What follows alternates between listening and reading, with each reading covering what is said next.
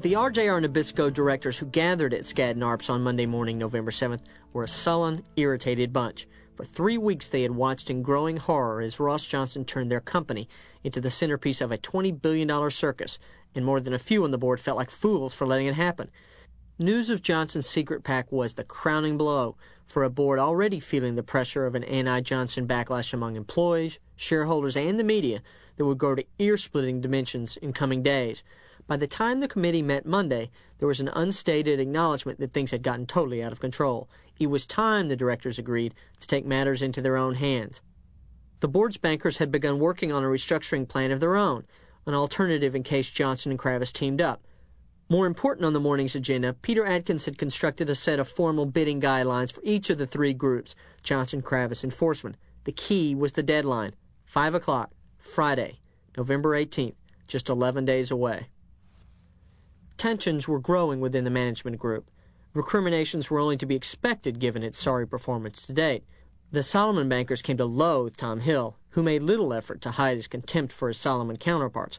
The Solomon executives, in fact, were disenchanted with Johnson's entire team. As the board members prepared for Johnson's appearance that Monday morning, they were clearly testy. Their mood didn't improve when Johnson and Horrigan were escorted in to address them. Asked about the management agreement, Johnson stuck to his line that the Times had it wrong, that his share of the profits wasn't out of line with that of other LBOs. Asked for ways to cut costs in the tobacco business, both Johnson and Horrigan stated flatly that there weren't any. Their attitude bordered on hostile, and it made them no points with the board. It was clear to everyone that a number of friendships wouldn't survive the auction. The backbone of any successful LBO is a set of projections, profits, sales, and most important, cash flow. Because they dictate the amount of debt a company can safely repay, projections are the key to formulating a correct bid. Kravis had hoped to emerge from his due diligence sessions at the Plaza with a set of reliable projections. Stonewalled, his people had fallen further and further into a quagmire of confusion. By Monday, just 4 days before bids were due, Kravis knew something about Del Monte, a little about Nabisco, but next to nothing about Horrigan's tobacco business. The job of assembling Kravis's projections had fallen to a 30-year-old associate, Scott Stewart. By that Monday, Stewart was growing panicky. Every day he searched for the missing numbers, shouting at Dillon Reed, shouting at Lazard, shouting at his own accountants and lawyers crawling through the data room in Atlanta. And if missing figures weren't bad enough, Stewart didn't completely understand the ones he had. One number in particular puzzled them all. On the initial projections they had obtained from RJR Nabisco was a heading, Other Uses of Cash. Beside it was a row of figures stretching out to 10 years, each ranging from $300 million to $500 million. Stewart had no idea what to do with the numbers, but $500 million wasn't the kind of sum Henry Kravis liked his people to ignore. The swing between adding and subtracting it was nearly $1 billion, roughly the difference between a bid of 96 a share and 92 a share. Then, on Monday, Stewart took a call from a Dillon Reed associate who wanted to know if he might be interested in talking with John Grinnis, who just finished speaking with a special committee. Stewart took the offer to Paul Rather. Sure, why not, Rather replied. That afternoon they met Grinnis at a Midtown hotel, the Carlton House. The path John Grinnis had chosen since his fateful meeting with Johnson was radical, but as he saw it, unavoidable. He hated the very idea of this LBO, yet he hated equally the fact that he hadn't been invited to join the management group. No use getting mad, though. He would get even. He was almost certain Johnson would get the company, but if a top-secret tidbit helped the directors see Johnson's true colors, John Grinnis would see they got it. If another bidder gave Nabisco a better shake than Johnson, he would aid and abet the enemy. The 2.5-hour speech John Grinnis embarked on that Monday afternoon at the Carlton Hotel was among the most startling Paul Rather had heard in a decade of LBO work. In one fell swoop, Grinnis laid bare Nabisco operating secrets and strategies, its vulnerabilities and follies. Nabisco, Grinnis stated with confidence, could increase its operating income 40% in a single year if necessary. Profit margins could be taken to 15% from 11%. Come on, Rather said in disbelief. No, you don't understand, Grinnis replied. Our charter is to run this company on a steady basis. The biggest problem I'll have next quarter is disposing of all the additional cash these businesses generate. The earnings are going to be too big. Christ, I got to spend money to keep them down. It was all done, Grinnis explained, because Wall Street craved predictability. Paul Rather's head was spinning when he left the meeting. He hustled back and reported immediately to Kravis. It was the first piece of good news the pair had heard in nearly 2 weeks. By the next day, the impact of John Grinnis's assumption was clear. If everything he said was true, Henry Kravis could boost his bid from the low 90s to nearly $100 a share. The computer runs on Ted Forsman's desk told the grim story. There was only one way to boost the returns enough to justify a bid. North of 90, Forsman could see, they could bid only with the aid of a Goldman Sachs bridge loan, which would be refinanced through the sale of junk bonds. Forsman cringed at the thought. He and his partners realized the risk such a loan entailed, but the simple truth was that even if they'd wanted to use junk bonds, Forsman's anti-junk diatribes had painted them into a corner. To go with a junk bond-financed bridge loan at this point would invite public ridicule. Their mood was somber as they met. "I guess we should just end this," Forsman said. He broke the news to Boise and his three corporate partners. After the initial furor subsided, he wrote out a long press release citing in detail Forsman Little's reasons for backing out of the deal. Before he released it, he read it to Peter Atkins, who tried to get him to change it. The release sent the wrong message to junk bond buyers and to a banking industry already jittery about LBO debt, Atkins thought, but Forsman wouldn't budge. Finally, Atkins and Charlie Hugel had to blackmail Forsman by threatening to put out their own press release, accusing Forsman of acting in a hostile and unethical way.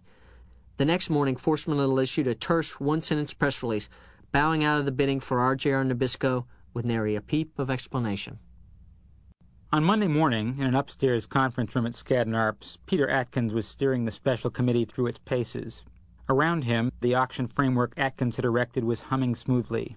Everything seemed under control, just the way Atkins liked it, when a letter was carried into the meeting and placed before him.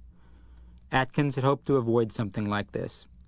The 5-page letter beneath the First Boston letterhead was a monkey wrench aimed squarely at the gears of his machine.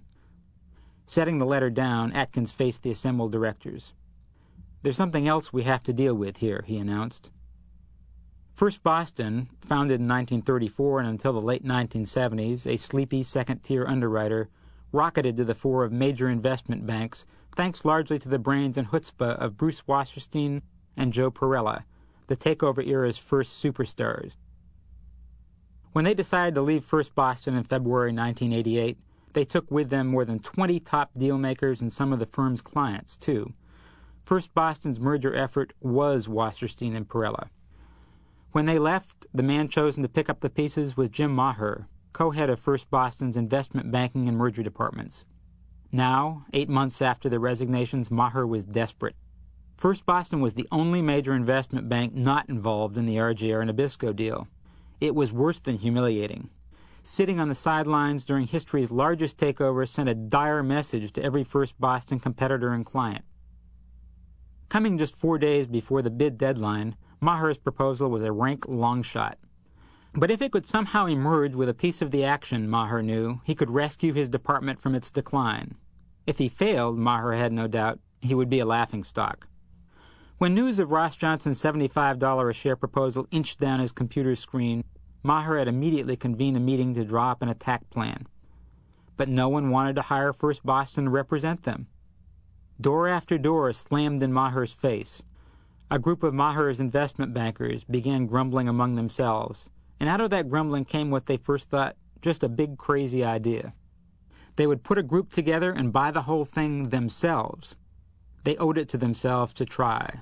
Led by banker Kim Fennebresk, a group of them began telephoning LBO buyers who might be interested in forming a consortium to bid for RJR Nabisco. Unfortunately, they had little luck. For several days, First Boston's RJR team fell into a funk. Greg Malcolm, the firm's junk bond chief, jokingly captured the mood. "We're just a dog chasing a bus," he told colleagues. The inference was clear. First Boston, in attempting to join the battle for RJR, was out of its league. Maher was scared, but not totally without options. Late one Friday afternoon, Brian Finn had burst into his office with another of his schemes. One of First Boston's brightest young stars, Finn was Wall Street's version of a computer hacker. What Finn laid out to Maher was a strategy that was complex, incomplete, and an incredible long shot. It turned on an esoteric tax law loophole set to expire December 31st, just 2 months away. Maher was skeptical, but gave Finn the go-ahead to flesh it out. There were, Finn admitted, some unique problems to be ironed out. For one thing, deferring $3.5 billion in taxes, a conservative scenario, was unprecedented. According to Finn's calculations, this single transaction would boost the annual federal deficit by 2%. It's clear, Finn said, that Washington would go apeshit. But the brash young banker argued that Congress was unlikely to intervene. Also still open was the question of a partner to make Finn's idea work. That was finally solved when Jay Pritzker, the respected Chicago investor who owned Hyatt Hotels, agreed to be part of the deal. Tuesday morning, just 3 days before the Friday bid deadline, Finn and 3 First Boston colleagues came to Lazard's offices to present their proposal in detail. But the Lazard bankers thought the idea too complicated and risky. And in a letter to Maher, Peter Atkins said the board wasn't going to allow First Boston a chance for due diligence. If First Boston wanted to bid, it would have to fly blind. News of First Boston's odd proposal surfaced in the press Thursday morning. Few details were available, but almost no one seemed to take it seriously. 2 days left. As the deadline neared, Johnson's malaise lifted a bit. He spent long evenings at Jim and Linda Robinson's apartment hashing through pricing strategies. Most nights Horgan, who had a company apartment downstairs, would join them, and Linda would scurry around serving drinks. When her husband and Johnson disappeared into a back room, Linda knew they were talking about the management agreement. The pact was gently being renegotiated. By Wednesday, November 16th, when the revised agreement was approved in a meeting in Cohen's office, Johnson had agreed to cut 2 points from his group's stake to 6.5% and to sharply scale back the incentive bonuses. New, detailed provisions were included for spreading the stock to 15,000 RJR Nabisco workers. The Kravis camp's buoyant reaction to John Grennis's disclosures was short-lived. Working blind, Stewart had overestimated RJR Nabisco's available cash. $1.3 billion had to be lopped off their projections. It was roughly $6 a share. Kravis was shaken. It wasn't just the effect of the projections. Kravis could live with that. The more severe blow was to their confidence. If they could be that far off on fundamental numbers, how reliable were the rest of their projections? What else didn't they know? All their analysis was suddenly open to question. All this began to sink in on Thursday, not 36 hours before bids were due. It was a very bad time to get cold feet.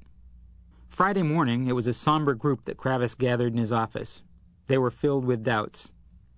The discussion went around the room, and with each circuit, the group grew more and more downbeat. At the outset, Kravis and Rather were bullish, comfortable with a bid of $97 or $98. Roberts wasn't comfortable with anything much above $93. By 2:30, they still hadn't decided on their offer. At First Boston, selecting lawyers to prepare its bid, normally the most routine of tasks, had become a problem. Every major firm seemed to be up to its elbows in RJR Nabisco. Finally, Maher selected a little-known outfit named Winthrop, Stimson, Putnam, and Roberts. The firm's first task would be drafting a formal bid letter to be sent Friday afternoon. But the search took so long that the lawyers weren't briefed until Thursday night, and the draft letter they delivered Friday morning was a disaster. Maher wasn't too worried. They had all day to rework the 5-page letter. But the scene degenerated into bedlam. A half-dozen Winthrop lawyers attempted to recast the letter. A First Boston contingent attempted its own version. Drafts were written and torn up. Lunch was brought in. Tempers grew short. More drafts were written and discarded. It was 2 hours before the 5 o'clock deadline when a copy of the revised letter was delivered to Maher's office. He read it in silence and then exploded, kicking the leg of his mahogany desk and slamming his fist violently onto the desktop. The letter seemed to jump from point to point with no focus. Peering through its tangled verbiage, it wasn't clear exactly what First Boston wanted from the board. Maher attempted to dictate the letter himself, but as the deadline approached, he and the lawyers were still arguing whether to bid for the entire company or just the tobacco operation. A few minutes before 5, Maher called Skadden Arps and told Atkins the letter might be a few minutes late. It was past 2 o'clock and the Shearson Group hadn't yet produced a final offer either. Steve Goldstone's partner at Davis Polk, Gar Basin, had been preparing more than a dozen major documents that couldn't be completed without a final number. Basin got his number just after 3. By 3:45, the lawyer could see details of the bank letters were falling into place. But it was also clear the 3-inch bid package wouldn't be ready in time for the run uptown to Skadden Arps. The logistics of time-sensitive midtown deliveries were familiar to all Wall Street firms. At 4:20, Basin ordered 4 lawyers, including a Davis Polk associate named Richard Truesdell, into a car for the trip uptown. As they walked out, Basin handed Truesdell an NEC portable telephone. Every 5 minutes, Goldstone dialed Truesdell, who rode shotgun. "Where are you now? What block are you on?" Worried looks broke out at Davis Polk as the cab nosed through heavy traffic. With 5 minutes till the deadline, it crawled to a stop at 55th and 1st, where it froze in the grip of a Friday afternoon traffic jam. Goldstone was on the verge of hysteria. "Get out of the cab and run," he barked at Truesdell. The four attorneys piled from the taxi and began sprinting the 2 long blocks to Skadden Arps. Goldstone listened to Truesdell's labored breathing over the portable phone. "We're at 55th and 2nd. When Truesdell's breathless group reached Skadden Arps, their path was blocked by a throng of photographers and television cameras. The lawyers plunged like fullbacks through the assembly and into the lobby. On the 34th floor, a receptionist directed them to an upper floor. As they spilled from the elevator, their way was blocked by an enormous security guard. A minute later, Truesdell was escorted into the reception area where, exhausted, he handed Peter Atkins the binder containing the group's bid. It was 501. The largest takeover bid in corporate history was late. Truesdell prayed no one would notice. The Kohlberg-Kravis bid under one arm, attorney Casey Kogut glided unnoticed past the photographers and into Skadden Arps' lobby at 10 minutes before 5. Upstairs, Kogut ducked past the security guard and called for Atkins with minutes to spare. Kogut handed Atkins the binder and left. By 7 o'clock, a full 2 hours after the deadline had passed, First Boston still had no bid. By 9 o'clock, Maher had had enough. He ordered the letter sent. Attorneys were still suggesting changes as copies were being run off. They were shouted down. All pretense at diplomacy was dropped as shouts ricocheted through First Boston's emptying halls. "Just get it out! Go on! Go on! Get out of here!" The television cameras and reporters were long gone when a pair of First Boston bankers trudged the 5 blocks to Skadden Arps at 9:30. It was cold and the 2 men were miserable. Upstairs, no one wanted to take their bid. Atkins' secretary said he was in a meeting and couldn't be bothered. They handed the woman the letter. Leaving a phone number, the 2 men swiftly departed.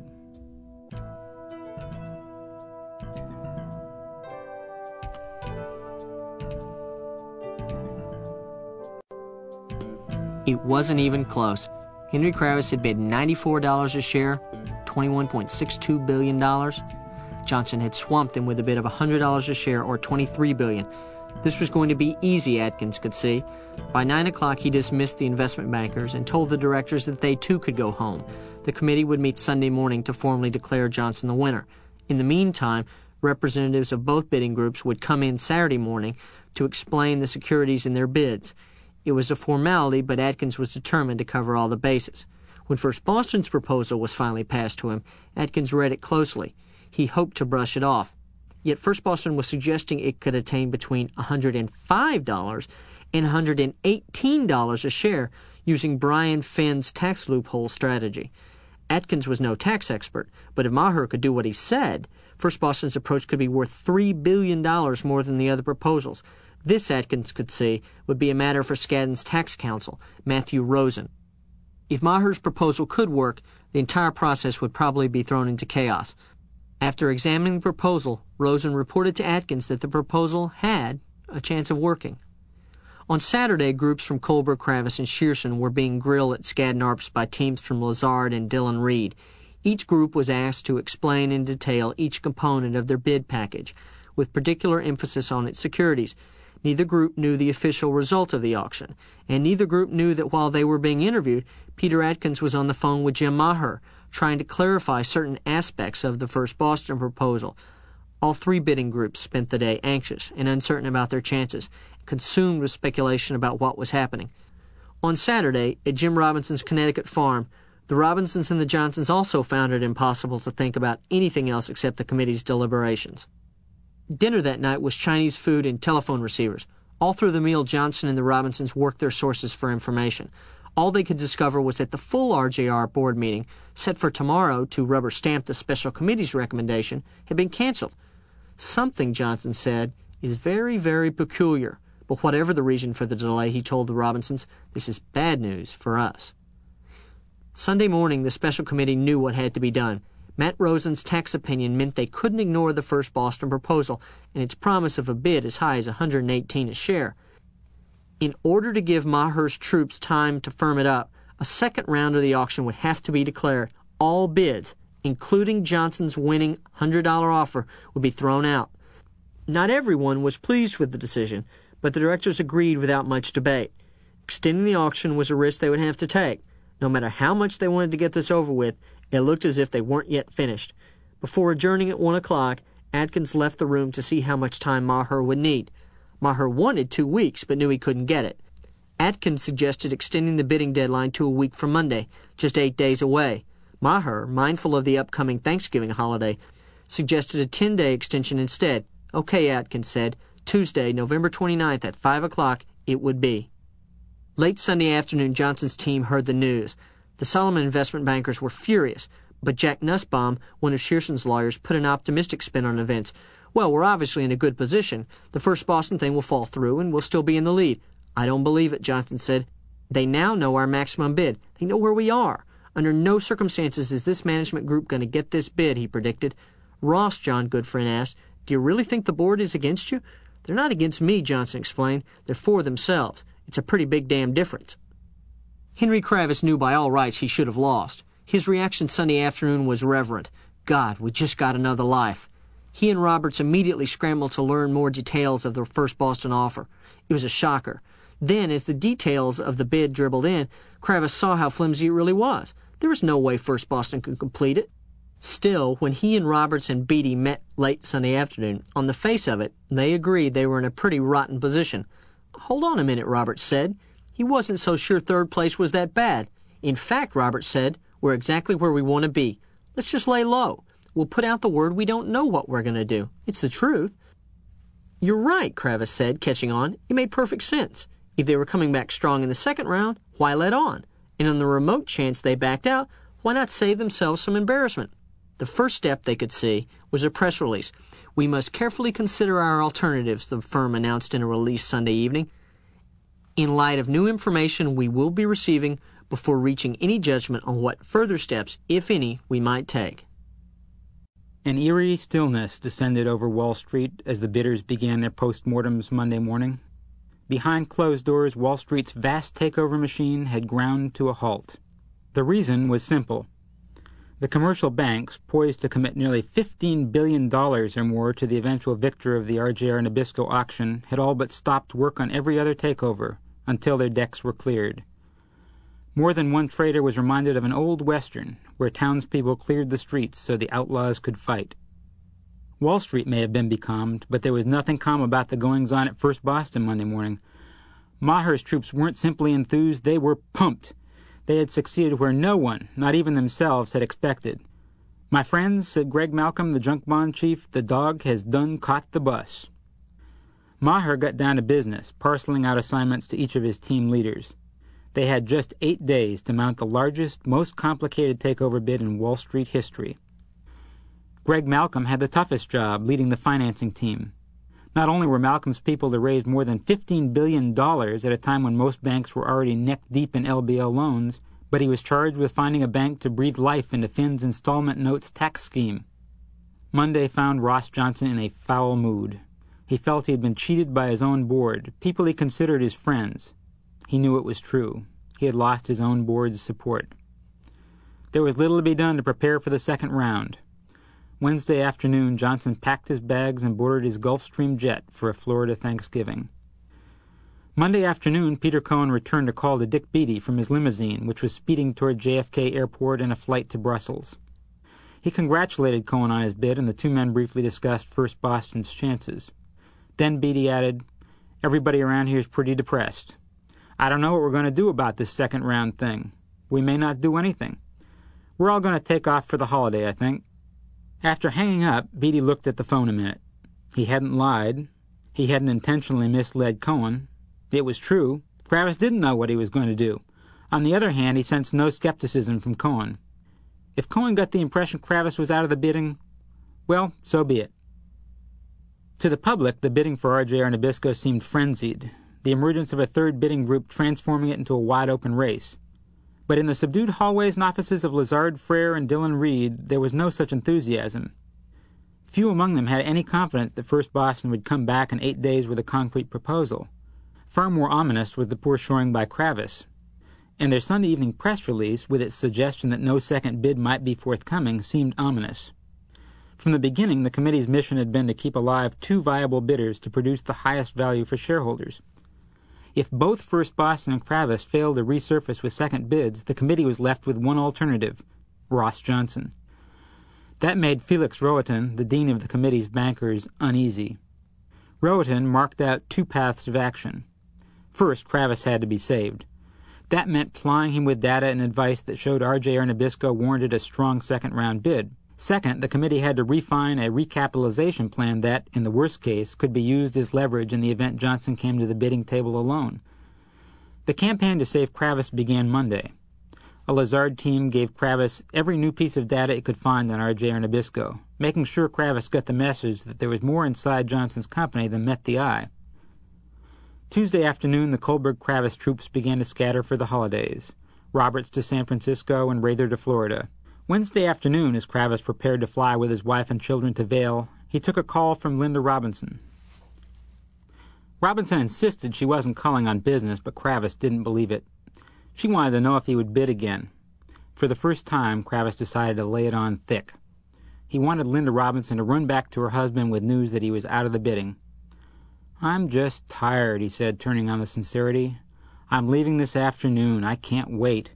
I've told all my people they ought not to think about this deal, not even think about it while they're away. I really don't know what we're going to do about next week. We probably won't even bid at all." Wednesday afternoon, John Martin's assistant, Bill Liss, found out that Time magazine planned a cover story titled "Greed on Wall Street," featuring none other than F. Ross Johnson on the cover. Liss called John Martin, who relayed the news to Linda Robinson. All three were worried. A hard-hitting Time cover was all they needed, with bids due in less than a week. They instructed Liss to use the prospect of an exclusive Johnson interview as a bargaining chip with Time. Maybe, just maybe, they could keep Johnson off the cover. Friday morning, Johnson met the Time reporter in Florida. RJR Nabisco's president was his usual breezy self. The magazine was due on newsstands the following Monday, and Linda Robinson called to ask Johnson how it went. "Goddamn if I know," he said. "Journalists are journalists. They'll take out of it what they want to take out of it." After spending the holiday with his family, Maher was back in his office at First Boston Friday morning. Most of his team had stayed through Thanksgiving, their feasts consisting of pressed turkey dinners in styrofoam containers from a nearby delicatessen. The place looked like a fraternity on Sunday morning. They were making headway thanks to the appearance 3 days earlier of John Grennis. Grennis, after guiding Kravis through RJR Nabisco, was now blazing the same trails for First Boston. Despite some progress, Maher was deeply worried. None of their preparation mattered if Greg Malcolm's bank team couldn't obtain the funding for Finn's monetization proposal, and Malcolm was clearly having trouble. Then, Friday afternoon, came a glimmer of hope. Chase Manhattan had agreed to look at the proposal. Maher crossed his fingers. On Friday, Paul Rather, whose eagerness for the bidding was mounting daily, reached George Roberts at his home, hoping to gauge Roberts' own enthusiasm for the second round. "Gee, I don't know," Roberts said. "I'm trying to clear my mind of all this. I'm sick of talking about it." "I'm telling you, George, we can bid as high as the 105 range and still get good returns," Rather said.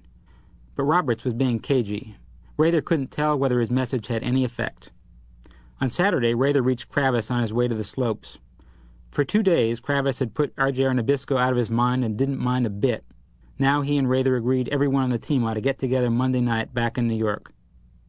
By the weekend, the drumbeat that had begun so quietly in the days before Thanksgiving was growing louder and louder. All weekend, Shearson and the management group had heard the same message repeating from every corner. Kravis won't be there. Kravis won't be there. Kravis won't be back. Through every back channel from every Kravis investment banker and lawyer, the rumor spread. Kravis was bidding low if he was bidding at all. The question was, would they believe it? Monday morning, Felix Rohatyn convened a meeting of the Board of Advisors at Lazard Frere. There was much to do in the final 36 hours before bids were due. Now, more than ever, they had to examine the feasibility of restructuring. The advisors decided to take the risk. If they were certain the recap could be valued at $100 a share, why not let the bidders know it? That way, they could set a bidding floor, hinting pointedly that the board stood ready to reject anything less. It was a bluff, more or less. And while directed mainly at the management group, fairness dictated the same message be passed to all three. Therein lay the gamble. Laying a $100 floor might be enough to scare off at least one of the other bidders. During that Monday, teams of board advisors from Dillon Reed and Lazard Frere delivered the message to a Shearson Solomon contingent, to Jim Robinson, and to Henry Kravis. Kravis was still insisting he wasn't sure what he was going to do. "I don't know if I'm going to bid at all. I've just had all this bad publicity," he told Felix Rohatyn. On Monday, First Boston's carefully wound ball of string began to unravel. Somehow, Greg Malcolm had managed to gain multi-billion-dollar pledges from Credit Suisse and a French bank for the tobacco half of their plan. All that remained was for Chase Manhattan to finish work on the monetization proposal. But Monday afternoon, Malcolm was informed that Chase wouldn't do it. It seemed that First Boston had crawled upward through layer after layer of bureaucracy, only to be tomahawked by Chase Manhattan's senior credit officer. Malcolm was stunned.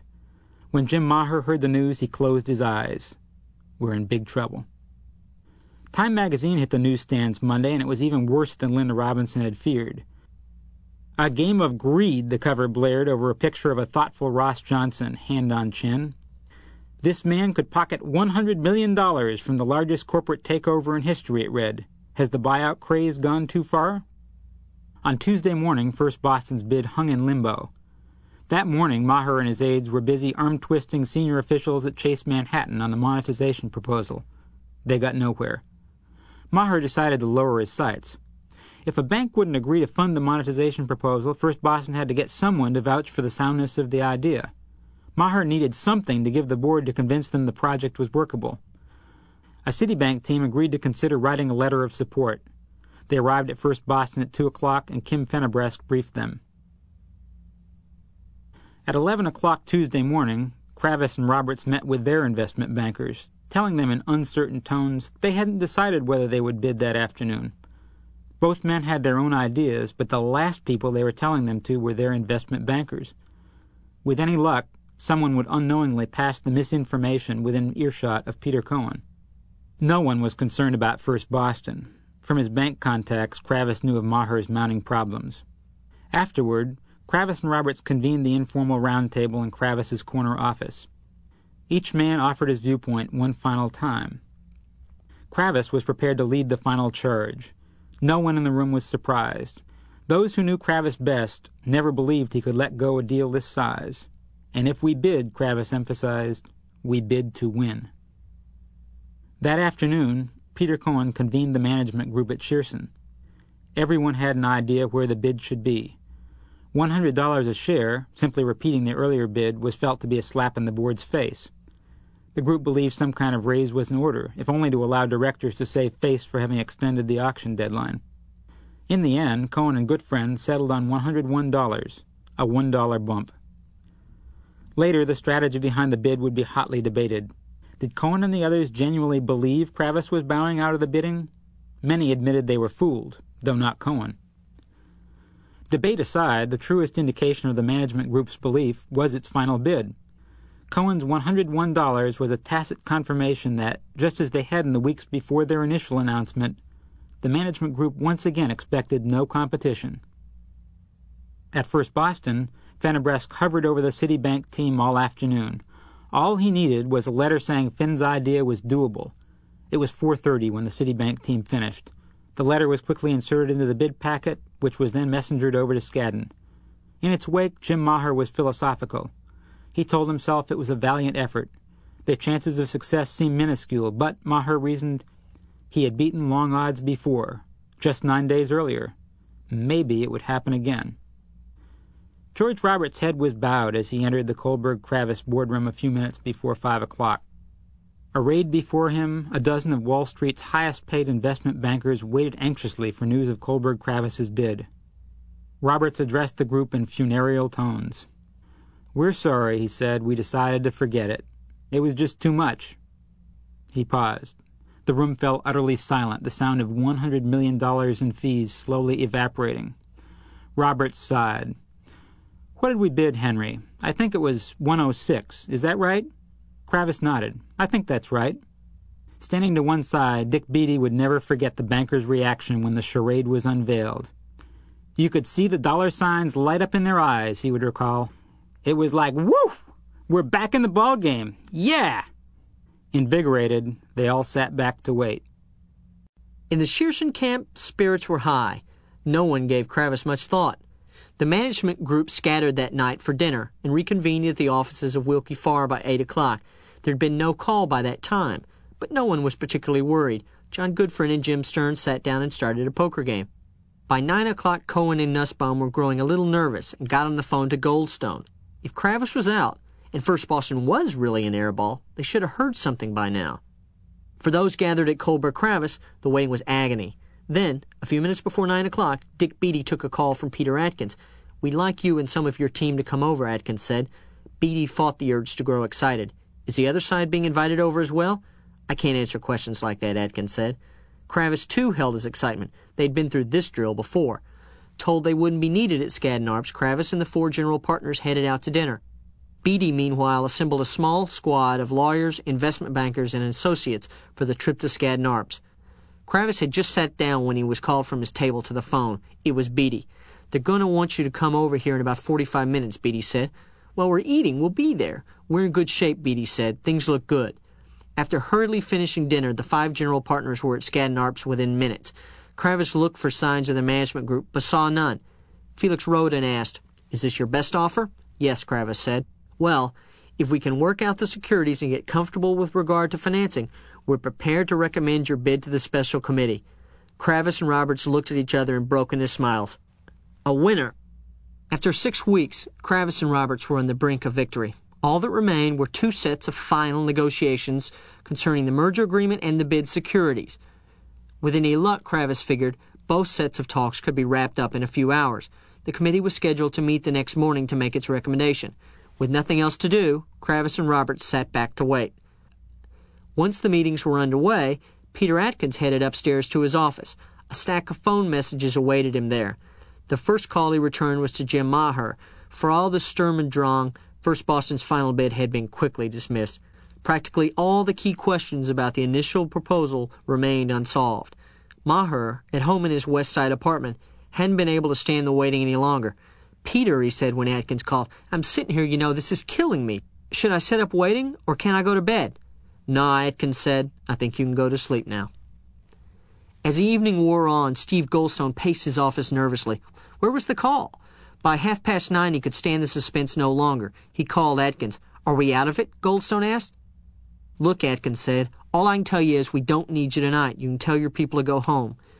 Goldstone's news sent electric shocks through the gathering at Wilkie Farr. Moments later, the group got a second shock when they found out that Kravis had just been summoned to Skadden Arps. They were thunderstruck. Kravis? Again? Chaos broke out among the advisors at Wilkie Farr. Everyone had an idea of what had happened and what to do. Jack Nussbaum thought a letter was the answer. It was important to get their anger down into writing. So as Cohen and the investment banker shouted and cursed around him, Nussbaum began dictating. Johnson, Horrigan, and the rest of the RJR Nabisco executives were passing the time over drinks at 9 West when they heard the news. "That's it, lights out," Johnson said. "As far as I'm concerned, it's sayonara." When Goldstone heard Kravis was at Skadden Arps, he immediately redialed Atkins. $20 billion and more than a few careers, maybe even his own, were on the line. The management group had been cheated, Goldstone insisted. They had been placed in an untenable position, indeed robbed of victory by that lunatic First Boston bid. As the first round's high bidder, they had no incentive to boost their offer. In essence, Goldstone argued, they were forced to bid against themselves. To be fair, he insisted, there had to be another, final round of bidding. While listening to Goldstone's argument, Atkins received the letter of protest from Nussbaum. Atkins set down the letter and frowned. It was going to be another long night. Meanwhile, Johnson reached Charlie Hugel, who'd already been briefed by Atkins. Although it was a breach of the auction process, Hugel revealed to Johnson the amount of Kravis's bid. When Johnson got off the phone, he refused to tell anyone exactly what Hugel had said, but revealed that as far as he was concerned, it was all over. A few minutes later, he called Cohen and the group at Wilkie Farr and gave them the same information. Outraged, Cohen and the others pressed Johnson for more facts. "I can't tell you much," Johnson said finally, "but I believe there's a $4 or $5 spread. I can tell you, you're not going to beat a $5 difference." Peter Atkins got back to Goldstone at 12:30 and said there was no question of reopening the auction. "I can't say this strongly enough," Goldstone replied calmly. "You have a legal obligation to hear our second bid. The directors are obligated to do it. We want to bid again." Goldstone was right in one regard. There were no rules governing the bidding process. What exists is a constantly changing body of law developed during a series of takeover battles in the mid-1980s. Peter Cohen had too much on the line to give up now, no matter what Johnson said. Immediately he picked up rumors about the composition of Kravis's bid. Apparently, Kravis had boosted his number by offering more securities than Shearson and less cash. Well, if Kravis could increase the pay proportion of a bid, why couldn't Shearson, Cohen wondered. He had no idea what he wanted to bid. He simply wanted to keep his options open. Around 3 o'clock, Johnson left for his apartment, wanting nothing more to do with the buyout he half-wished he'd never thought of. Goldstone, though, wasn't inclined to give up so easily.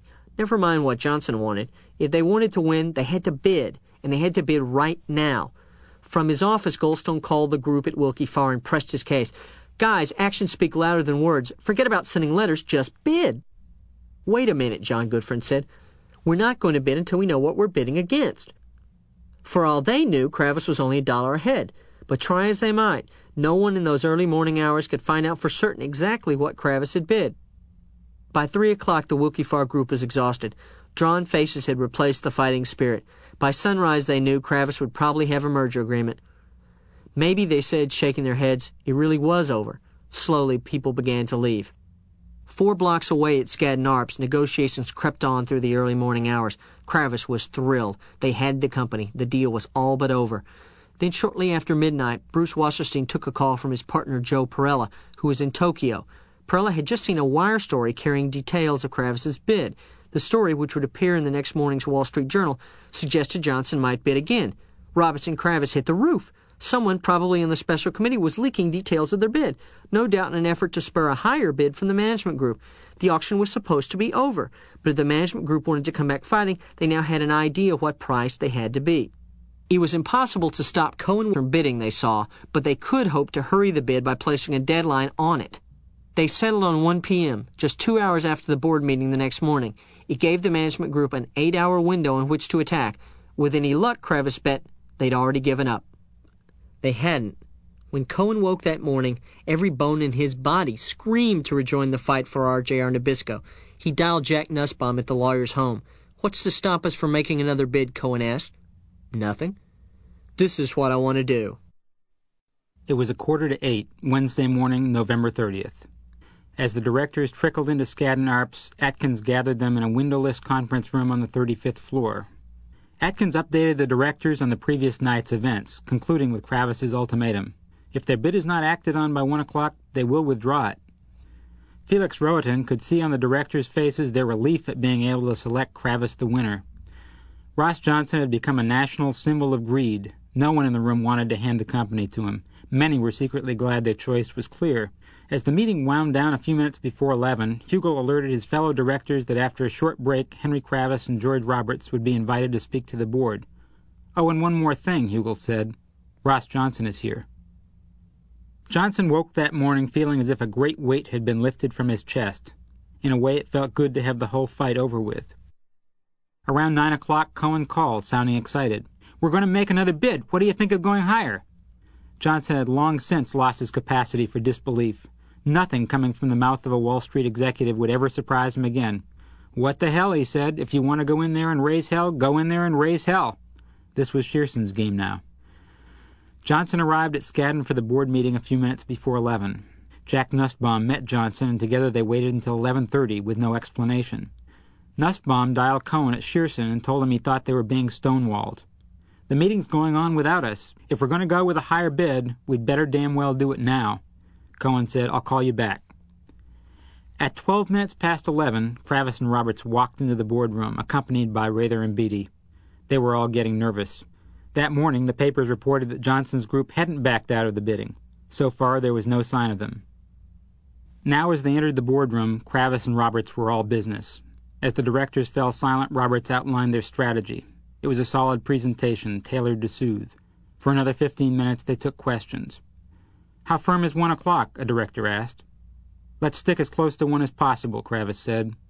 Afterward, Hugel and Atkins followed the Kravis contingent into another room. Hugel was adamant that before a final vote was taken, a number of smaller issues be negotiated, what Rather described as incredibly chicken shit stuff. To one side, Roberts looked to Kravis and rolled his eyes. 12 o'clock. 1 hour to deadline. At Shearson, Cohen's office was a hive of activity. Cohen was ready with a bid number when Nussbaum called back. Nussbaum nearly choked. The bid was $108 a share, $25 billion.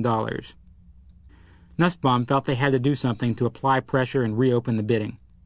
He dialed Atkins' office and told the secretary to tell Atkins they had a new bid to put in and that he was going to announce it publicly. Nussbaum thought, maybe that'll get their attention. It did. Atkins walked briskly to find Nussbaum, who gave him the details of Shearson's bid. Afterward, Nussbaum called Cohen. I don't know what's going to happen, but I think we've wedged ourselves back in. It was 20 minutes before 1 when Atkins returned to the small office where Kravis and Roberts waited. The atmosphere inside was chilly. Atkins spoke. We've received something, and we can't live with your 1 o'clock deadline. We need an extension. Absolutely not, Kravis said. Peter, we're not going to be diddled around. Last night you tell us you're going to recommend us to the board and we've got a deal and everything's fine. Now it turns out our bid's being shopped. We're not giving you any more time. At 12:50, a headline crawled across the Dow Jones News Service. In boardrooms and trading floors across the country, brokers and investors looked up in amazement. RJR Management Group boosts bid to $108 a share. A Kohlberg-Kravis associate phoned the news to Beatty, Kravis, and Roberts. Kravis had to sit down. It was the realization of his worst fears, although he had to admit it didn't entirely surprise him. Johnson had all night and all morning to assemble a new bid. Now, 20 minutes from victory, everything had changed. The auction wasn't over. The company wasn't theirs. The world wasn't fair. And suddenly they were behind, $108 to $106. Curses filled the room. Then, as abruptly as their anger flourished, it cooled. Maybe they could make this work to their advantage. They told Atkins they would extend their deadline on one condition: pay our expenses to date and we'll stay another hour. This way they kept pressure on the board and at the same time made sure no matter what happened they came out with something. They got what they asked for. $45 million to wait 60 minutes. Incredibly, Atkins and Company thought it was a good deal. A few minutes past 1, Atkins called Nussbaum. In lobbying the $108 bid, Nussbaum had emphasized that all its components were negotiable. Now, Atkins said, it's time to end this thing once and for all. We want your highest and best bid. We'd like it in 15 minutes if you can. In seconds, Nussbaum was on the line with Cohen. Cohen took a deep breath. He called Goldstone. We could go as high as 115, Cohen told the lawyer. I want to be preemptive and end this thing. Goldstone wanted to pinch himself. 115? Just 6 weeks ago, Shearson was telling Johnson this company was worth 75. What Shearson needed to proceed, Cohen explained, was for Johnson to chop 2 more points off the management agreement, almost half what he was to have received. Goldstone relayed the request to Johnson. Sure, why not, Johnson said with an ironic laugh. He had given everything else away. But if we go any further, Johnson said, we're going to be owing them money. Nussbaum gave the details to Atkins. Ross Johnson, Shearson Lehman, and Solomon Brothers were boosting their bid to $112 a share. At 1:24, Atkins delivered the news to the board. Shearson's new bid seriously complicated Atkins' life. On one hand, he had Kravis at $106, with the securities already negotiated. It was solid. It was also second. On the other hand, he had the management group at $112 a share, but with no securities firmed up and with no reset mechanism in place that would guarantee the securities would trade where Shearson said they would. For all he knew, the bid was really worth $105, but he needed time to determine the precise value. He needed to push the Kravis deadline back again, a way to keep Kravis at the table while they negotiated the management group's securities. When he went to discuss this with Kravis a few minutes before 2 o'clock, he found it wasn't necessary. Kravis had decided that if they pressed hard now, the board would be forced to capitulate. His team came up with an extra $2 a share. It was financial hocus-pocus, they knew, but the board didn't have time to argue. The Kravis bid was now $108. Atkins and the board advisors were stunned. Now what? The board was in a quandary. 3 hours earlier, it had been on the verge of giving RJR Nabisco to Kravis and Roberts. Even with Johnson at $112, it was clear that every director in the room still wanted to go with Kravis. The only problem was the scorecard. Johnson 112, Kravis 108. In the end, they had no choice but to negotiate with Cohen's people. At 10 minutes to 4, Louis Rinaldini of Lazard reluctantly led a team of investment bankers downstairs to begin discussing the management group's securities. Restless, Kravis and Roberts went for a walk. When they returned to Skadden Arps around 5 o'clock, Dick Beatty, his lower back aching from an old football injury, was sprawled out on the floor asleep. Paul Rather had moved to another room to escape Beatty's snoring. Fuming, Kravis and Roberts sat back to wait. Again. 3 floors below, by 7 o'clock, Johnson had had enough. He asked Goldstone whether he was needed. When the lawyer said no, Johnson's group prepared to go to dinner. He emerged from the building into a gaggle of television cameras. "Who won?" reporters shouted. "Who won?" "The shareholders," Ross Johnson said, not missing a beat. The board reconvened at 10 past 6. Rinaldini reported that Cohen and Goodfriend refused to put a reset on their bid securities, fretting that it would lock them into guarantees that would cost them tens of millions of dollars. According to Felix Rohatyn, that meant there was still no clear indication the Shearson offer was ahead. Finally, it was time to deal with Kravis. The board, Atkins told Kravis and Roberts, was willing to give them one final opportunity to bid. Kravis and Roberts were too startled to speak. One final bid? Hadn't they been through this 5 hours ago? The Kravis team deliberated one last time. What should they bid? Around and around the room they went, and when they stopped, no one was surprised to find they were boosting their bid again, by $1 a share. They decided to give the board a deadline of a half hour or Kravis would leave. It was 8:15. The fuse had been lit. The last bid in hand, Rohatyn and the investment bankers huddled in a corner of the boardroom. To the untrained eye, Johnson's group was the clear winner, $112 versus $109. But things are rarely that simple on Wall Street. Cohen and Goodfriend's refusal to include a reset mechanism meant their bid had to be discounted. Rohatyn addressed the board. "In my business judgment," he said, "these offers are essentially equivalent." A dead heat. It was the last thing the directors wanted to hear. Now they would have to make a decision. In their hearts, every person in the room knew how the board felt. The problem was finding a legally defensible reason to feel that way. To help the board make its decision, Rohatyn pointed out a half-dozen differences between the two bids. Like some financial smorgasbord, each board member now seized on one of the differences to justify his selection. The vote was unanimous for Kohlberg, Kravis, Roberts. Atkins led a cluster of board advisors to the Kravis contingent. He closed a copy of the contract and handed it to Kravis. "Here's your signed contract," the lawyer intoned. "Congratulations. It's yours." Kravis went numb. He'd been fighting for this so long. He had lost 8 pounds in the last 6 weeks. He took the agreement from Atkins and said, "Great." Roberts said little. All he could think of was how much work was ahead. Atkins led the procession 3 flights down to the Shearson Group. Only Atkins went in. "I'm sorry to report the board has signed a merger agreement with KKR. The bids were dead even, but the board decided to go with KKR for other reasons." Atkins explained that all the facts would be contained in an SEC filing in the next few days. Then he shrugged his shoulders and walked out. Ross Johnson was gracious in defeat. Arriving at 9 West, the first thing he did was open the bar. Then, scotch in hand, he took time to talk with each of his executives, clapping them on the back and congratulating them for fighting the good fight. Not everyone took defeat as well.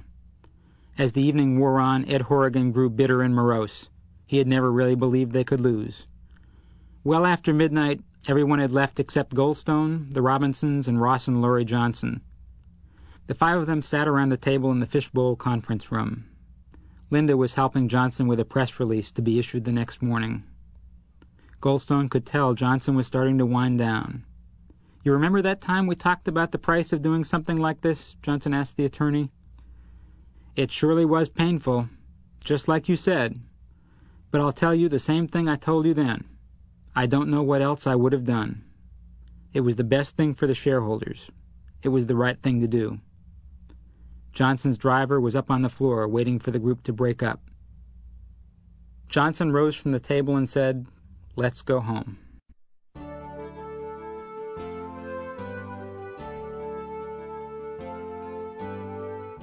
Epilogue. In the wake of history's largest takeover battle, the face of RJR Nabisco quickly and radically changed. Ross Johnson resigned the day Colbert Kravis took control of the company, pulling the cord on a $53 million golden parachute severance agreement. His successor as chief executive, ironically, was drawn from Shearson's own corporate parent, American Express President Louis Gerstner. John Grinnis, the man who turned on his old mentor, remained head of Nabisco and endeared himself to the new owner, Henry Kravis, by delivering on his promises of stepped-up profitability there. With gains in operations, the trimming of fat like the RJR Air Force, and the sale of more than $5 billion worth of food businesses, RJR managed to keep its head well above water in year one of the LBO, despite reporting a $1 billion annual loss in 1989. Reynolds Tobacco remained embattled, however, snuffing out Premier, launching another ill-fated brand called Uptown, and losing further ground to its rival, Philip Morris. The worsening outlook for tobacco, among other things, prompted the Moody's credit rating agency to lower its ratings on RJR's massive debt in early 1990. RJR's junk bonds sunk to only about two-thirds of their original value, and a dark cloud settled over the company for Colbert Kravis. The firm must reset those bonds to their original value in April 1991, which could wring much of the profitability from the RJR deal. RJR's bond woes, though, were just part of a general collapse of the famed junk bond market. With the bankruptcy of Drexel Burnham Lambert and the failure of such highly indebted outfits as the Campo retail empire, the luster was suddenly gone from leverage, and the roaring 80s were abruptly over. The bank lenders and institutional investors who so eagerly poured money into RJR in late 1988 wouldn't touch debt-driven deals by mid-1990. The RJR saga was firmly cemented as the high watermark of an amazing business era. Of course, Ross Johnson liked to take a personal measure of credit for the demise of the LBO. No chief executive would dare launch one, he figured, after seeing what had befallen him. "I scared them all back into the closet," Ross giggled. Johnson lived the life of Riley in semi-retirement, traveling widely, working on his golf game, and setting up a consulting business of sorts in Atlanta. His travel itinerary did not include Winston-Salem, however, where he remained persona non grata. There, the LBO rained some $2 billion of checks onto the world's biggest concentration of RJR shareholders. But that heavy rain also wiped out 2,300 tobacco workers' jobs and swept away forever the company that was once its own. RJR workers weren't the only ones to lose their jobs. Peter Cohen, shocked to learn of Linda and Jim Robinson's true role in the RJR fight, eventually broke with the Robinsons and was forced to resign from Shearson in early 1990. A series of management pratfalls at Shearson and a botched restructuring of the firm's executive suite clinched his fate. By that spring, Cohen was unemployed, spending much of his time in a nasty fight over his severance agreement. Ted Forsman, though defeated in his own quest for RJR, felt thoroughly vindicated by the subsequent collapse of the junk bond market, proving to many that Forsman's warnings of a dire economic collapse might in fact come true. In the months following the battle, Forsman, who continued to spend more time attacking the Kravises of the world than completing deals, was constantly in demand as a speaker and lecturer. Henry Kravis won the battle for RJR, but he may have lost the war. Rumors of federal anti-takeover legislation combined with the collapse of the junk bond market to quash practically all major LBO activity for 18 months following the RJR deal. Colbert Kravis itself failed to complete a single major LBO during this period, contenting itself with sundry European investments and with managing RJR. In the end, the founders of both RJR and Nabisco would have utterly failed to understand what had happened to their companies. In the mind's eye, it is not so hard to see R.J. Reynolds and his compatriots wandering through the carnage of the LBO war. They would turn to each other occasionally to ask puzzled questions. Why did these people care so much about what came out of their computers and so little about what came out of their factories? Why were they so intent on breaking up instead of on building up? And last, what did all this have to do with doing business?